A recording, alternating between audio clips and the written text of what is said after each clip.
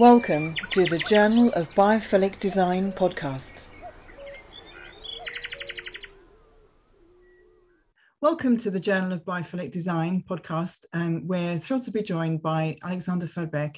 He's a Dutch environmentalist, public speaker, a former diplomat and a strategic policy advisor for the Netherlands Ministry of Foreign Affairs. He's over 30 years experience working on international security, humanitarian and geopolitical risk issues, and also linking those to the Earth's accelerating environmental crisis. He's also policy director of the EDRC, which is the Environment and Development Resource Centre in Brussels.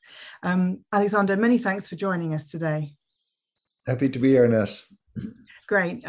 Well, can you tell us a little bit about yourself, please, and what you do?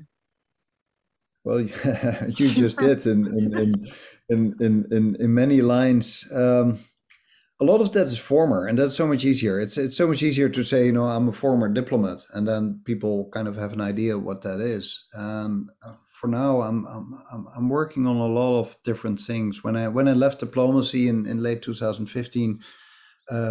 I became a public speaker. I spoke all over the world about all kinds of environmental issues and the impact on environment, on security. But that all stopped during the pandemic. And then I picked up all kinds of other things that I've been working on. I'm associated or have been associated with all kinds of institutions where I was active. I'm writing more nowadays, so I started this newsletter, The Planet, that's now read by thousands of people. So I hope that people that listen here sign up and join to that as well. The Planet at Substack. I do consultancy. I'm involved with some water projects. This afternoon I'll prepare a speech that I'll give at COP26 tomorrow. I'm involved with Kaleidoscope Travel, which is a travel agency. I could probably go on. I normally have like somewhere between 10 and 20 projects that all have some kind of environmental angle in it. And some get at a certain moment more attention than others. And I'm kind of juggling all these things together. So I'm still working on some kind of elevator pitch where I can say online what I'm doing. And then I normally say environmentalists. But yeah, what is an environmentalist? Somebody active on environmental issues. I see myself more as an activist than anything else. I really try to work towards a better planet and more responsibility and more equality in the world. But it's difficult to catch. So if you have a good suggestion for a better catchphrase, I'm all ears. Okay, I'll work on it and I'll let you know. What inspired you to work in geopolitics in the first instance, and sort of what inspired your love for the natural world? Yeah, well, geopolitics and love for natural world is two different things. I think the love for natural world starts in your upbringing. I think I grew up in a village, and my parents loved to go out camping in the summer. So you stay in a tent somewhere in nature and that kind of thing. And I think my grandfather may have been a great influence. So he was born in 1900, and he was the 10th child in a farmer's family, and being the last one and maybe having the best brains of all, he was the one that was selected to get better education. So he walked 2 hours every day to school, and then later walking 2 hours back, 4 hours a day. And he became a teacher. The rest was all stayed in this farming community. And so when I knew him quite well. He died when I was 24. And then he was really an old man in his 80s. And then in his life, he had made a good career. You see pictures of him in the 1940s and 50s, really looking like a distinguished gentleman. But when he was back in his 80s, he still, these old farmer roots were coming back. So I have these child memories of working with him in the garden, and he's telling me about plants and animals and that kind of stuff. So I think that that kind of triggered a love for the natural world that has never left me. And yeah, the interest in geopolitics is something else. I think one of my oldest hobbies that has always stayed with me is a love for cartography. I'm always looking on maps. And when I got older in my high school years, I started to find out more about why are those borders on those maps, and I started reading about countries, and I got interested in history, how those borders got there, and also about what the present problems are between these countries. Often, what is happening left and right of a border, and what are the different views on how you should govern a country. So I think from geography or cartography, I think this that has influenced a lot in my life. I think this interest in geopolitics, also interest in geography. I studied human geography because I wanted to specialize in historical cartography. I think in all of Europe there's only one professor in that field, so it's a very specialist niche. And while I was studying geography to later be able to specialize in cartography, I discovered that I liked the development studies much more. So I took that course, and then from development studies, I ultimately ended up as becoming a diplomat.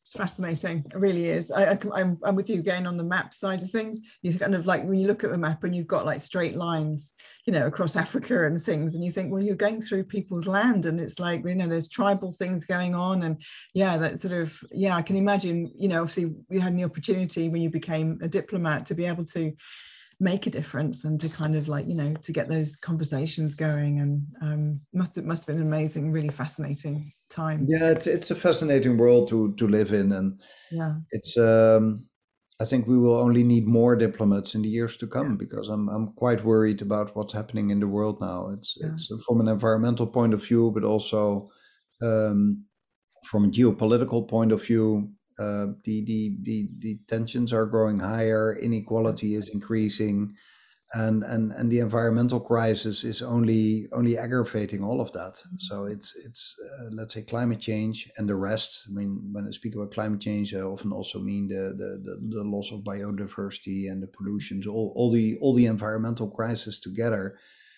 They only make an already tense situation worse. The stakes are getting higher. And then there's a lot of people, especially the poor people in the poor countries, the ones that are least responsible for all of this, that will be the first and the first hit, and the ones that are most hit by all these changes that are going to come.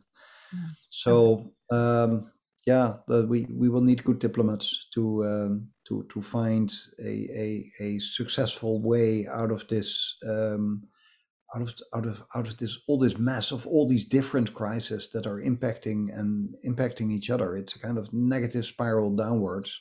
Mm-hmm. And there are opportunities to change it in a positive spiral upwards, but then we need the right political will and the right visionary leaders to get us out of this. Yeah, absolutely. Yeah, I think you're right as well about about diplomats. I mean, the whole that old-fashioned thing of saying jaw, jaw, jaw, not war, war, war.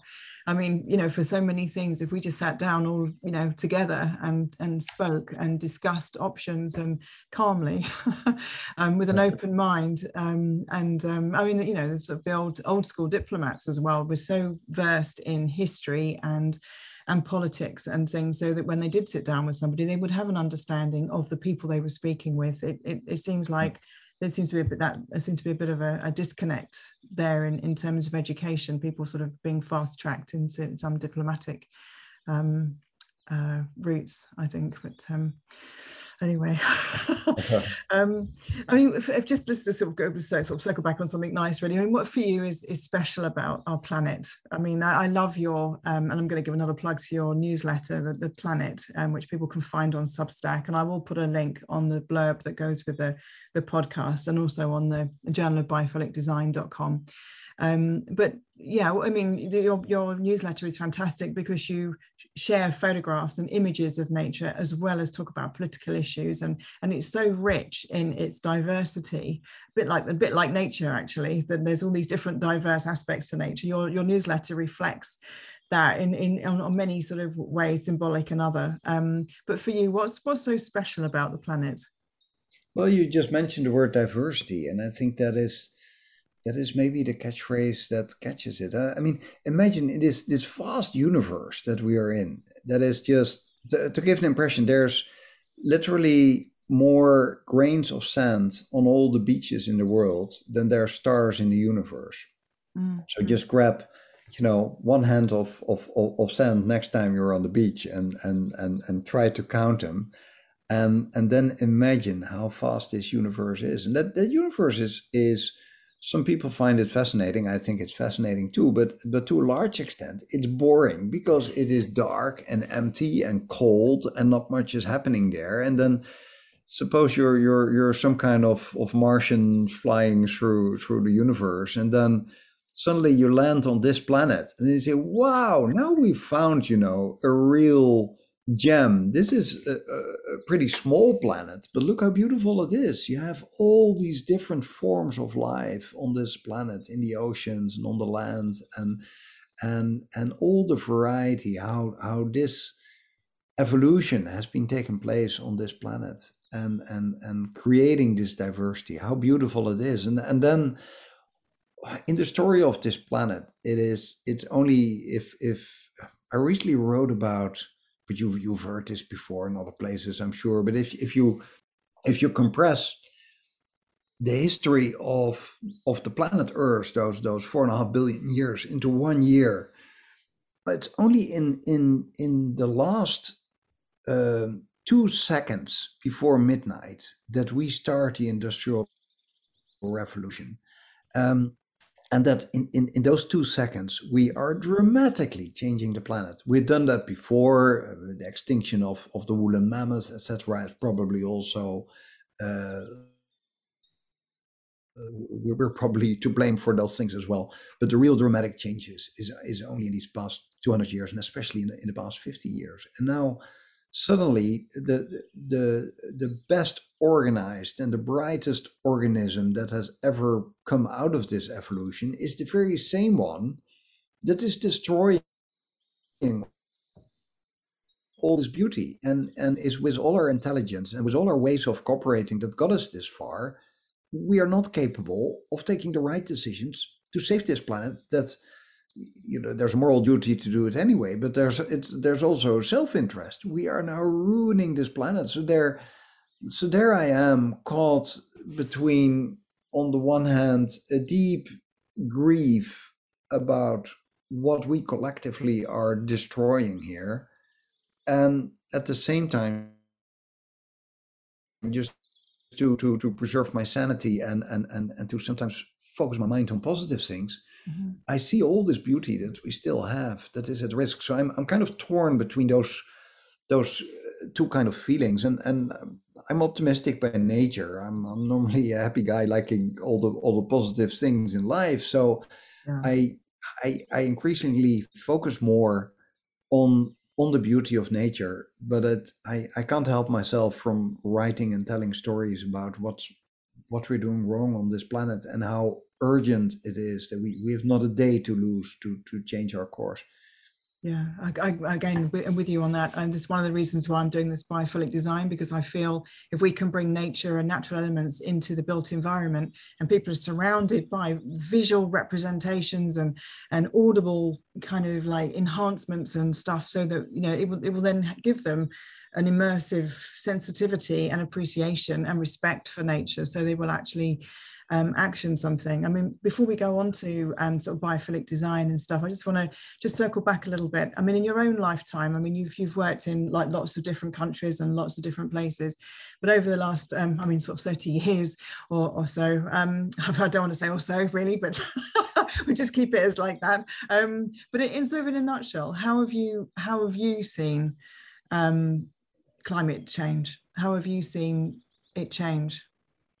Well, the most obvious one is, of course, in the media. If you just look, let's say, the past 5 years or so, suddenly the newspapers are really writing about all the weather extremes and the damage, etc., that they cause. But if I look more in my personal life, if um, I was a couple of years ago, I was in Boulder, Colorado, giving a talk to students, and I told them that when I went on those camping holidays with my parents that I mentioned earlier, when we stopped at a gas station, it was my task as a young boy to get out and to clean the windshield of all the bugs that were on there. And you literally couldn't see anymore. It became this kind of gray blur because of all these dead insects. And when I described this a couple of years ago to these students, they didn't believe me. They said I was exaggerating, etc. And I said, no, it was really true. If I now drive for a full day, there might be one bug that I catch on my windshield, but then it was just thousands and thousands. I mean, and that change from thousands to just one um, is dramatic. I remember the butterflies in the garden of my parents. There were literally hundreds of butterflies. It was just so beautiful. And now in in in that village, there's just you never see butterflies anymore. I live now in the Dutch house where I sometimes live. I live on an island, and their nature is much more diverse, and there's still butterflies there, quite a lot actually. Um, but there's a deliberate policy to get them back, and to have to sow flowers on the sides of the farm fields, etc. Which probably brings me to all the positive things that we can be doing. But I think if there's one decisive moment in my life where I was really aware of climate change, that's a couple of years. That's maybe now, let's say about 10 years ago or so. And I was already for years active on climate change. I was talking about it, how bad it was, and it was also part of my work as a diplomat. I often had to deal with environmental issues. I was living in Vienna in those days and connected to the OSCE, the Organization for Security and Cooperation in Europe. And I was on holidays in the US I forgot the name now where I was, but there was this beautiful spot where I was looking at these. It was in Jackson. I think it's I forgot the name, but you look at these beautiful mountain ranges, and I was standing in wetlands and making photographs of these wetlands. And there was some beaver works were in the picture, and there was these mountains back. And I took a beautiful picture. That's all like, wow, this is a prize-winning picture. And only then, when I looked through the lens, I realized that all the trees on the picture had died. And that was something that I'd read about, that I had spoken about in public. There was these little tiny beavers, beetles that are living in the bark, and they don't die anymore in the winter because the winters are not cold enough. So they have now 2 cycles every year of reproduction. So they're massively expanding, and they're killing all these pine trees. And at that moment, I just realized I'm seeing here now climate change through my lens. And I felt a bit betrayed in a way, like I was dealing with climate change as my job, but now I was on holiday. I didn't want to be bothered with, that problem that I was professionally dealing about. Now I was on holiday. I was not supposed to experience climate change. I was supposed to experience beautiful nature. And I think that was a pivotal moment in my thinking, like, wow, this is just, even here, experiencing this. And I was rather shocked by everything that I saw. And I later spoke to the rangers there, and they confirmed that this was really this little beetle that was doing it. Yeah, it's, I mean, you say it's things you don't think about. One has a knock-on effect of something else, they got, Yeah. you're putting with the bugs. I remember that when I was a kid, hundreds of bugs would be on the window. You're trying to sort of clear it, you couldn't really see out the window and stuff, and it's so different. I mean, obviously, we're filming this right in the middle of COP26, and as you said, you're going to give a paper on Saturday, the 6th of November. I want to ask you a little bit about your thoughts on COP26 and how you feel it's going so far. Maybe before that, I would also like to ask you, because I know you deal with security issues that have arisen from climate change. Personally, I've worked in Africa and with when you see how the nomadic tribes are having, are being made to be stationary, so therefore they're not driving, their cattle up and down the highlands to the lowlands, and that's having an impact, and how they're becoming more sedentary. They're sort of having, which is a positive thing for the communities, but they're cutting down the trees to build houses, and you're kind of seeing it in real time. You're seeing, like you said about the beavers and the beetles in the trees. You can witness the same thing happening with cultures and things. And I mean, for you, what's one of the sort of big security threats that you're seeing as a result of climate change? Well, I can't say there's like the biggest, but just to mention a few. There's 2 billion people that are dependent on the waters from the Himalayas. Okay. And they need it for agriculture, and they need to know when to plant, etc. And these glaciers are now rapidly melting. So that means you first get too much water because they're melting, and at a certain moment they are mostly melted away or completely, and you don't have the water anymore.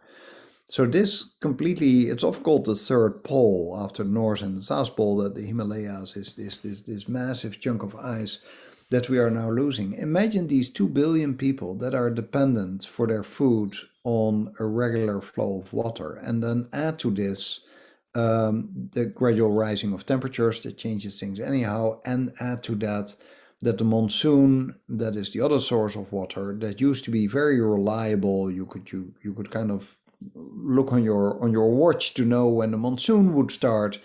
It now can easily just start months earlier or later, or be much worse or different than the year before. So you can't plan on it anymore. And all this at just only, 1.1, 1.2 degrees warming Celsius that we have now, we're on track to something like 2.7 or maybe 3 at the end of this century. So we're only at the beginning of climate change, and we already see these kind of effects. Imagine what that will do with security, that people at the individual level, families can no longer grow their food, they can no longer feed their children.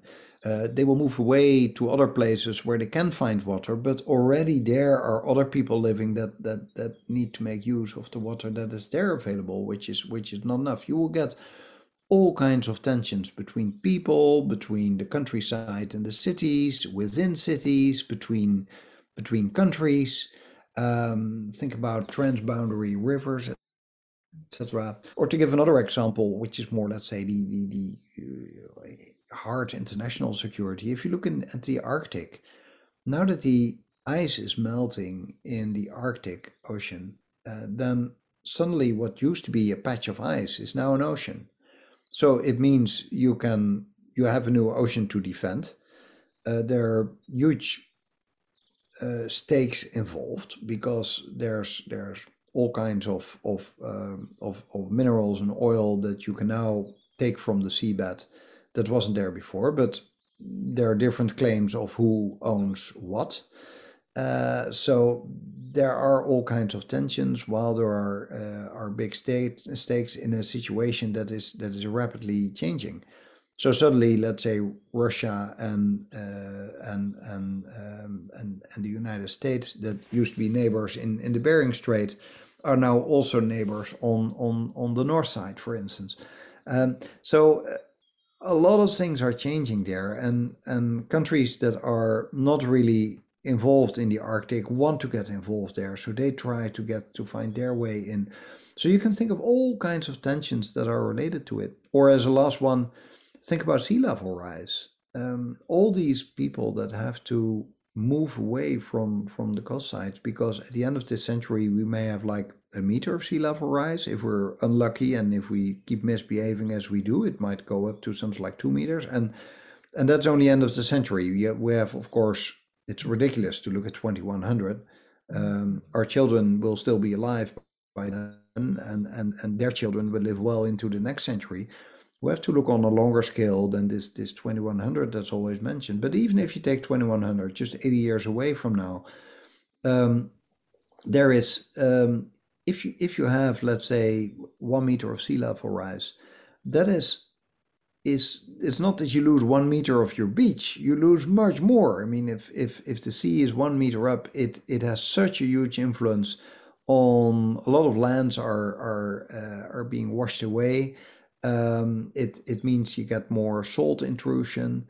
It means that rivers that have to offload their waters in a sea cannot do so if that sea is 1 meter higher. So you get all kinds of rivers that need much more space, and they will become much wider and more unpredictable, especially combined with more excessive rainfalls, etc. So this will impact billions of people that live either near the coast or near other areas that will be involved. And where are these people going to, and who still owns the land? I recently saw an example of a river in Nepal that is now, because of the melting of the glaciers, the river is now much wider, and the local population is still paying tax to the authorities for their water, for their land that is underwater permanently. But by all treaties, they still have to pay tax for it. So they lose their income from the land, and on top of that, they have to pay tax for it. So this is just one example, but put this on a massive scale, and you can imagine how much tensions and difficulties will arise all over the world. I could talk for days about examples of what's going to happen, but countries must be aware that of all the risks of climate change, the human security risks and the geopolitical security risks have to be taken very, very serious. And it's just another argument why it's such a good investment to prepare now for both to avoid climate change, the mitigation as we call it, but also to work on adaptation and make communities more resilient to adapt to all these changes. Yeah, we forget that things like that are happening. We like to say the flooding in Nepal and how that's going to affect people. I mean, how they how do the local tax offices cope with it? I mean, there's all these different things, and then people are going to rise up, and there's all these things. So as you say, we need to mitigate against these things, educate. And well, if we can prevent it, then better. I mean, obviously COP26 is taking place right now, and there's so many things that we could talk about that's happening there. I've been following it and watching some of the live feeds from the side shows, as it were. I mean, what are your thoughts on COP26? I mean, they've had the supposed thing about coal emissions and things, but how are you optimistic about it? Are you kind of what you're hearing? How are you feeling about it? I wish I was, but well, really no. And everybody says this is the last chance to save the planet, which is in a way true, because we can't wait for a moment. On the other hand, it's not true, because even when we're 20 years from now and the situation is much worse, we should still we should always do our best. So there's never really like a last chance.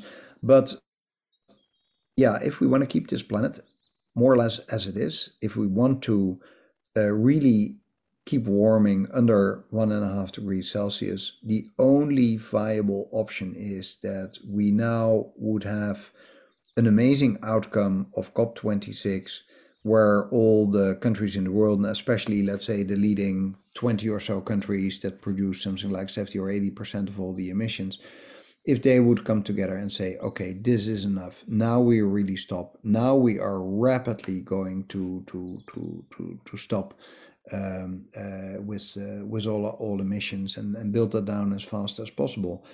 Any outcome of COP26 that is not a dramatic announcement of so many countries that they are really, really going to do what they should do now is a failure. And so in that sense, you can say this is a massive failure. That doesn't mean that I don't embrace, all the little things that come out of it. Of course, we should stop deforestation, but we had promised that already before, already for 2030. But we now do it again.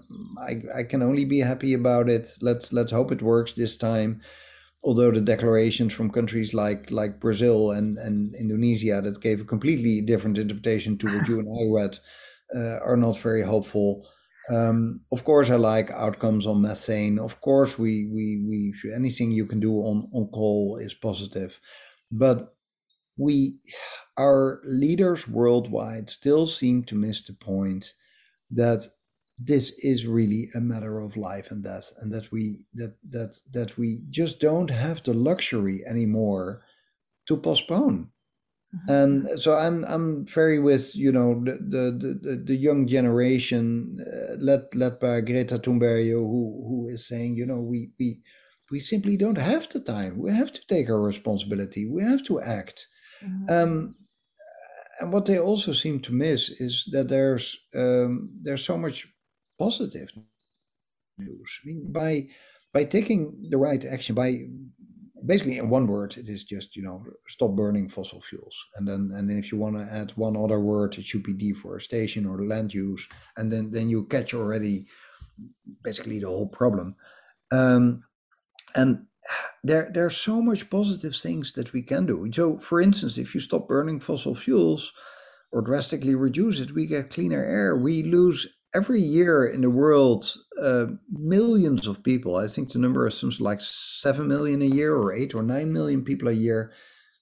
We lose by bad air quality caused by the burning of fossil fuels. Instead, what do countries do worldwide? The IEA,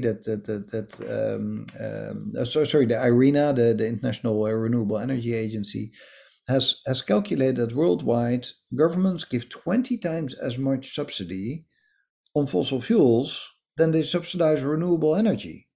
So we are subsidizing the wrong thing, and we governments keep making that mistake all the time. Suppose we would just turn that around. You start by saving these millions of lives. Isn't that fantastic? Imagine all the suffering of all these people dying. That is not necessary. Think of all the jobs that you can create, of all the innovation that we can do. That's just, we can make a better world. And on top of that, for those that are not so much interested in humanitarian aspects, but like to watch their wallet, it's a good return on investment to now go for a better course and make the right investments, because it's economically, it makes perfectly good sense. The cost that we make now to change the whole system that got us into all these troubles are a fraction of what we would later save by making those investments now. So we just have to change the whole system. And one of the problems that we have is that governments are never too creative in really making dramatic changes. They only do so when it is so visible that you really can't escape it. Let's say in times of war, you often see good governance, even though war itself is not something I would advertise as good governance. But if you think, for instance, I mean, look at what Churchill did. In the UK looked lost. The Nazi Germany had taken over all of Europe, and this relatively little island where you are living against this massive landmass of Europe that's been taken over by fascism. And then while a lot of politicians, and actually most politicians in London, were at the point of kind of giving up and find some kind of peace in our time kind of solution, they have this one leader that just says, that's rubbish. We're not going to do that. We're not going to give in to this bully. And even though we're completely alone and there was no United States that was helping them, we are going to fight this fight. And that bravery has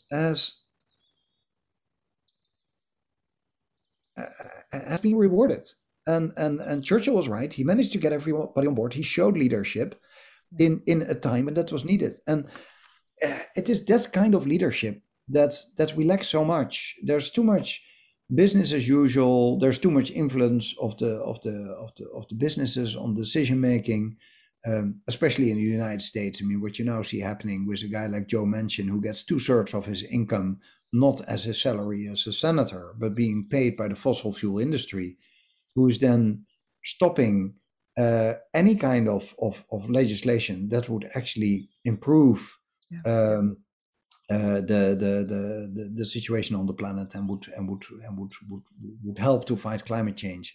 Mm-hmm. That is a disgrace. How is it possible that? And then I'm not even talking about the other half of all American parliamentarians for the other party that are fully in the pocket of the fossil fuel industry. Yeah. How is that possible? How can people accept this? And that's another thing that I wonder. Where is the anger? I mean, the anger that I see with young people that are worried, that are out in the streets. Why are we not out in the streets? Because we see what is happening. We see that we as people are betrayed by the personal and the business interest of a very small elite. Why aren't we out there protesting? Why aren't we changing the system? How is it possible that we all just accept that we see the whole planet just being wasted? And I mean, I am probably the least likely protester that you would ever meet. You know, I'm a diplomat. I'm supposed to be very nuanced in my opinions, but it puzzles me what is going on. And that's why in my newsletter I sometimes write about, I've done it now several times, about the historians in 100 years from now that are looking back at this period and that they are just puzzled. Why are we taking action on the pandemic? And we listen to the scientists and we put them on television. Everybody's got now this national Fauci kind of national scientist that's on television, and we listen to their opinion. And we believe in science, and we invest in new medicines and vaccination.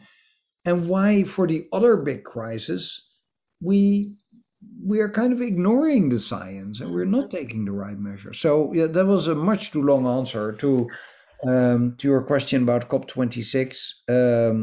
So I fear I'm disappointed. I fear I'll be disappointed as well. I will embrace any flicker of light that comes out of it with some kind of deals on specific subjects. I welcome all of them, but it's not the massive change that we need. No, I think you're right. I think as well, I mean, you say, why aren't we all rising up? I think there's a lot of, we are very comfortable how we are, everything is happening as it were. I mean, in the UK, we had with the petrol, obviously because there was other issues going on there, but that put the wind up everybody. I mean, because it's like, oh, hang on a minute, we can't drive our cars. So we were thinking in a different way. It's almost like if we turned it off, if we turned petrol off like immediately or, slowly or something, then it would make people rise up and think about, hang on a minute, this is a real thing that's happening. When it actually affects you, I think it's not really affecting people on a day-to-day basis. And I think sort of that's... Well, not people in the West. Remember, there's now 1 million hungry people in Madagascar that never, ever get in the media. There's 500,000 children in southern Madagascar that are now going hungry. And about 100,000 of them are at risk of not surviving until February. Where is this in the media? Where's the anger about this? We only need something like $60 or $70 million to solve this problem, to at least feed them until the next harvest that might come in April. Why don't we pay that money? That is just, Jeff Bezos earns that in an afternoon or something. Why don't we help these people? They're dying as we speak. and it's so in the West we experience this much less, and of course when there's a flooding in Germany, then it's for months all over in the media, and of course that's dramatic. But we talk about hundreds of thousands of children right now as we speak, and most people that hear me now talking about Madagascar haven't even heard of this famine, which is 100% caused by climate change. It's not caused by war or bad governance or anything else. It's a climate change famine. Makes you wonder why it isn't in the media. You just said, why isn't it all over the media? Is it because the media is controlled by certain people or certain things that they're not allowed to have it? So that's why independent reporting, independent publications, which are free from advertising and free from everything else, they're probably circulated there. But are people reading them? I mean, the people that would make a difference, or where the voices would rise up, they're not getting access to this information. I think that's probably a big issue. And social media as well is all algorithm based, isn't it? So there is a control there as well. So how we change that, or how that's how that is shifted, I don't know. There's a bigger question there, technology or whatever. I don't know. One of these changes is the rise of independent newsletters. That's also why I started writing mine, because I read increasingly independent newsletters that are of people that I trust, and I want to read their opinion. Many of them I know already from Twitter, but there you only have 280 characters or so. So you can basically just shout at each other. Whereas in the newsletter, people can really, they come back with history, they explain things, and let's say those newsletters from Heather Cox Richardson about the nowadays politics in America.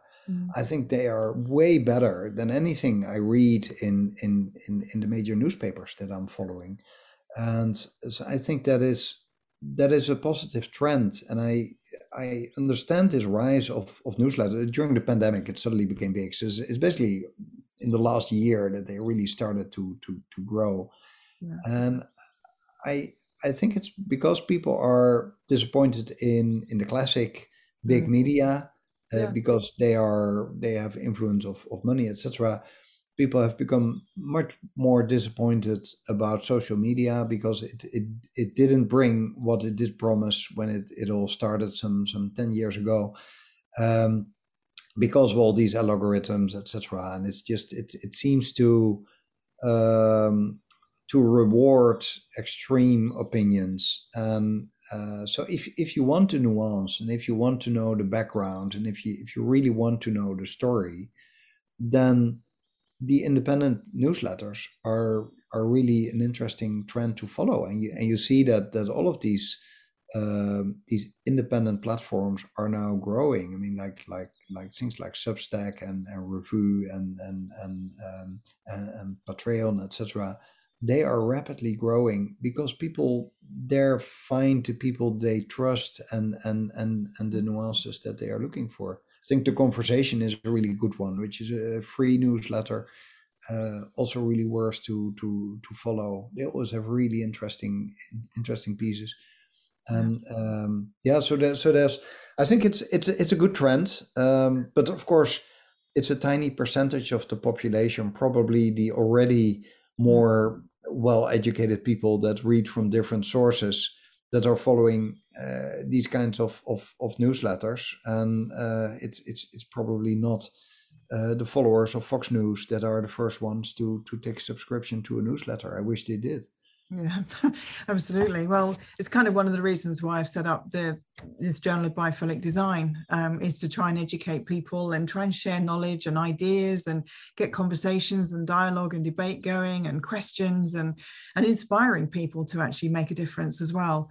I mean, maybe we can talk back a little bit about the sort of biophilic design aspect. I mean, my sort of secret wish, I suppose, well, it's not so secret, I do actually splash it all over the website, that I'm hoping that if if in environments where biophilic design has been implemented, so where there's like plants and trees, and where there's better air quality and better sound, and textures remind you of nature and all these things, so we haven't changed much since Lives on the Plains.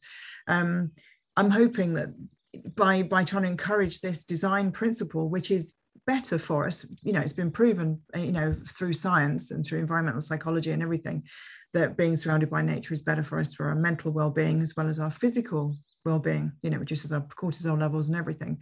I mean, how do you feel about that? I mean, do you feel that obviously the biophilic design principle, do you feel that if nature was more included, like, you're not talking about just nature-based solutions like just planting loads of trees in an area, which I think is really important, but actually bringing like a biophilic design concept into the built environment would be a positive step to help spark people's imaginations and inspiration to make a difference? Yeah. Oh, yeah. I'm fully on board with you. Yeah. Um, there's so much to say about this. For instance, just planting trees in cities makes an enormous change in many ways. There's of course the well-known psychological. I don't know how well known it is, but let's say the impact that being surrounded by trees that it has on your own well-being. Yeah. They've researched it with children in London that children growing up that spend time in areas with trees, not so much grasslands, but it should really be forest, has a remarkable change on their mental health and also on their cognitive functions of their brain. So that is one part. But there's also, when you look at, for instance, climate change, that an area of a city with trees can much better withstand a heat wave than without trees. Yeah. And then you see climate change always, within two sentences, I'm back at inequality. If you see, for instance, cities in America, you see that the black neighborhoods have a fraction of the amount of trees that you find in white neighborhoods. Mm-hmm. So the white neighborhoods that already have more air conditioning and houses built better to withstand heat have the extra advantage of having those trees around you. So it gets much more hot during a heat wave in the areas where there are no trees, and often you find the ones that are lower in the social hierarchy of a country that are living in those areas. So that's another aspect. And then I think it's just my own experience. I just sometimes deeply feel the need to go into nature, to walk in forest, because I feel better. And that is not for all the scientific stuff or so. It's just something that I recognize. I've seen it with friends of mine that have had a burnout. They always get the advice of doctors, just go walking in a forest, and you immediately feel better. And I really experienced that myself as well. And then if you look, for instance, in numbers for England, there's 10% of the youth in the UK has in the past year not spent a minute in nature. Nature being defined as including a beach or a park. We're not talking about, going hiking in the Scottish Highlands. Just a city park was already earmarked as nature. 10% of the British youth doesn't spend a minute in a full year in those kind of areas. That should be forbidden by law. I mean, you should, in education programs at school, there should be a curriculum about learning about nature. Nature is not something like, a cinema where you pay some money that you can go in there and enjoy the cinema. We are part of nature. Mm-hmm. And it should be in when we grow up, we need to spend time in nature. We should be surrounded by it. We should also understand nature and respect nature. Mm-hmm. And it would make a huge change if we would add some kind of, I don't know, there probably people have written PhDs on this if you start looking for it, but I would say call it whatever, nature education or something that you just have into, primary schools and secondary education. So I believe very much in it, and it's a pity that it's often seen as a kind of luxury. I would love to see that, uh, not some kind of, the falling water house or those kind of famous structures that are, the normal people can't pay. But I would love to see that Yeah.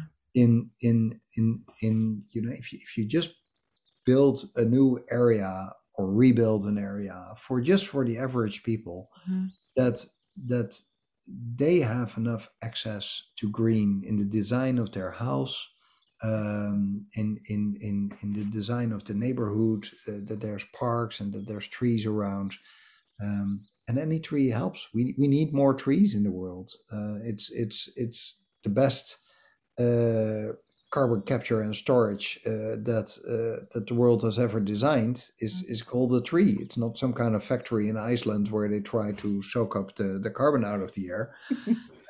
It's just trees, and they need to be part of our lives. Yeah. Yeah, absolutely.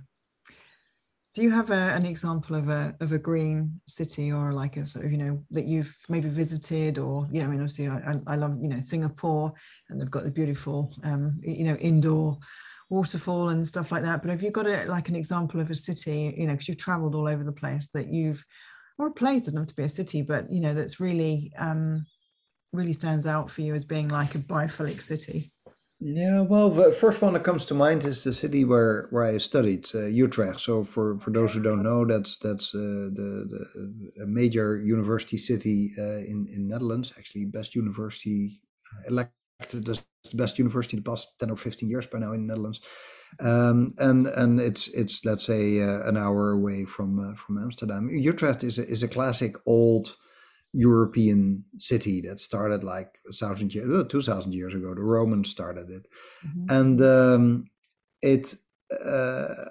I I've come back ever since I studied there, and that city has an amazing policy of greening the city. It's really difficult to get in now by car. If you really have to, you can do it, but it's just taken over by the bicycles. And something else, for instance, that they did, that like a typical European city, it used to have a wall around it with water to keep the enemy out.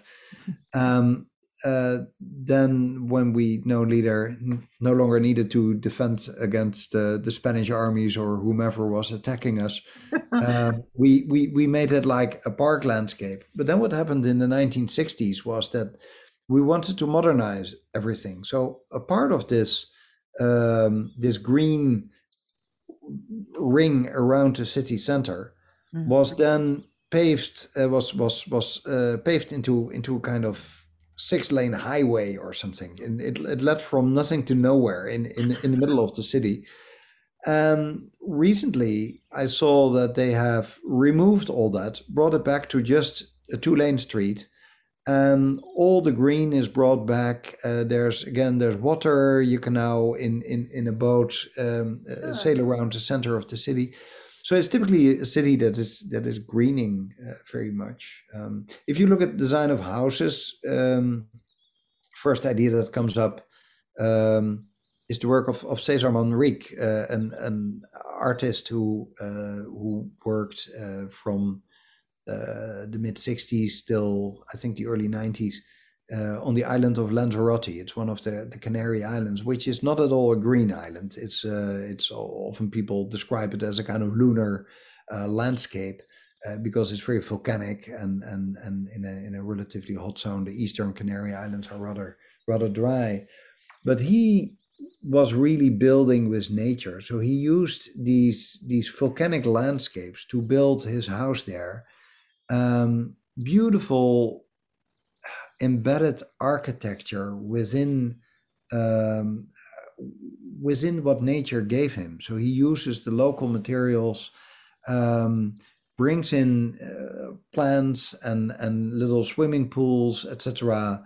But very much within within what nature gave him. So, for instance, there's a huge window in the house where the stream of lava that was coming towards the house, of course, before it was built, was kept intact. So the lava is actually coming into the house, into the living room, and the window is just going through there.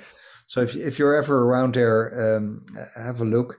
It's and all this work is very much nature inspired. And I think if you go to the more, let's say, societies that are closer to nature, you see that their houses and their architecture is built with local Yeah. material, and it just blends in with the landscape, and there's hardly a kind of border between where the house stops and where the green growth is coming. So if you look at whatever, let's say the traditional building methods of the Anasazi in Arizona or so, they just used what they had, and that is just, you just blend in your living with the nature. And that's, now we try to do it a bit the other way around. We built our house and then we put nature in. We cut some tulips and we put them in a vase. That's I love tulips, but that's actually the wrong way. We should have those plants living in our house, Yeah. and our house should extend into nature. And as I said, it shouldn't be a luxury for rich houses. It should be something much more common in the design of new houses that are closer to nature and that are also much more prepared to deal with the new demands that we will have on housing in a rapidly changing climate. They will have to deal with more extreme heat, Yeah. with sudden downpours of water, Yeah. and all those kind of things. And if that sudden downpour of water takes place, don't surround your house with concrete that it immediately flows away, but have a garden that absorbs it and slowly gives it back to nature. Those kind of Yeah. elements. Yeah, so I'm all with you. I fully support everything that you're working on. Yeah, absolutely. It always drives me nuts when someone moves in and they drip up their garden and they put, a load of concrete, really all sealed up, and there's nothing that can climb and grow in between it, and then they worry when their house gets flooded because there's been a big rainfall, and you're like, Yeah, well, if you left the grass there, you would have kind of the rain would have absorbed, and you stuck a tree in it and you would have absorbed the rainwater. So anyway, it's the same as these stupid leaf blowers. I mean, I'm here now in Ottawa, and I was afraid that before you would put on the recording that these leaf blowers would pass by again, because they're everywhere. Every little leaf which the insects need to put their eggs in, etc. They're all being blown away with these little motors that produce an extreme amount of pollution. They don't use so much fossil fuels, but the pollution they create because of the way it is constructed is horrible. I read somewhere that driving from here to California creates just as much pollution as half an hour of one leaf blower. Oh, seriously? So that's another thing. This should be forbidden by law. I mean, they're noisy. They're destroying nature. Just leave those leaves there. We need these nutrients back in the ground. We need them for the insects. Yes, we do. Exactly. Yeah. And I love that, actually. And I think the sound of them are so obnoxious. As I said, I was staying in the Cotswolds and I woke up in the morning and outside my house, outside the apartment I was staying in, what the heck is that noise? There was a B-52 bomber going over my head because I was right near a military air base. But then there was this leaf blower. So the guys were there, and I'm like, I used to love it when I was a kid, that lovely sound of the guy sweeping or, woman sweeping the leaves. I did it the other day. There was like loads on the steps, in the communal steps just here where I live. And there was me with a witch's broom. But it was actually the process of it, the sound of the sticks on the ground with the leaves moving and the crispness and that whole holistic kind of commune with nature. I think we should go back to that, and that's kind of where I'm at with all of this, really. But I could bang on about it for forever, I suppose. But it's good to know about the leaf blower. I'm going to recite that when my neighbor gets theirs out. It's not just leaf blowers. It's also so people want to have their grass clean, but why do we all have so much grass? I mean, I plead guilty too because I also have grass, but that's crazy. Grass is like a desert. Let just all all the herbs Wow. grow there, and Yeah, that's just much more biodiverse, and there's more to look at. The grass is rather absolutely. boring. But I imagine if you want to play a match of football, that you need a field of grass, but you don't need it in your gardens. Gardens are much more fun if there's less grass and more stuff growing. Totally, I totally agree with you. Well, I mean, there's so many things I could ask you and talk about and everything, but I'm going to wind up because I'm sure you've got a paper to write. So, but there's a question I ask everybody right at the end of every podcast, and it's kind of like a magic question. It's like a fantasy question, but one day you never know, we might see it. If you could paint the world with a magic brush of biophilia, what would it look like? Oh wow. Um, I would say much greener cities because um, but by already more than half of the people lives in cities, and that is increasing. So by 2050, in less than 30 years from now, another 2.5 billion people will move into the cities. Um, and those cities um, are often just masses of concrete and cars and dirt, etc. Um, just imagine what you can do if you create a different concept for the city. I don't want to say we throw out all cars and all houses, etc. But if you just create more space for green, you can make it so much more livable. I mean, here in a city like Ottawa, I on the one hand I realize how well we often do it in Europe, but here this central business district is so dead. There's only these glass, concrete, high-rise offices. There's nothing green, etc. Imagine if you just would close, let's say, 10 or 20% of the streets, and you allow there maybe a bicycle lane and for the rest it's for pedestrians. And then imagine what you can do with that space. You can make parks. You can plant trees. You can encourage the houses left and right of the streets that they use more plants, etc., to put outside. You can make it a much more greener landscape, and there's examples all over the world where it worked, where it's just so much nicer. I mean, why is a city like Boulder in Colorado nice? Well, the main thing that Boulder has to offer, well, it's two things. One is that there was a small stream, small river that goes through the city, and there, left and right of the water, they created green spaces. People are jogging there now. They're having a picnic, or they cycle there. And the other thing is that just one of the many streets, Pearl Street, they in the 1970s already, they closed it for traffic. And that is now such a wonderful area for, shopping, drinking your coffee, enjoying, the monuments that are there and the plants and everything that's out there. So I would say green cities, and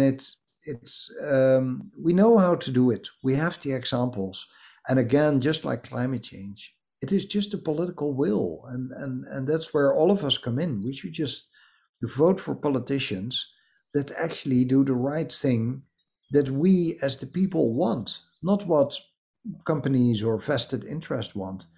And I'm sure that if you just ask people in the street, would you like this, option A, with a completely concrete jungle, or would you prefer this picture where we take the same street but we've painted it green with a magic brush? I'm sure that practically everyone would say, I prefer the green version, and I believe that it's doable, and we should go for that. Thank you for listening to the Journal of Biophilic Design podcast.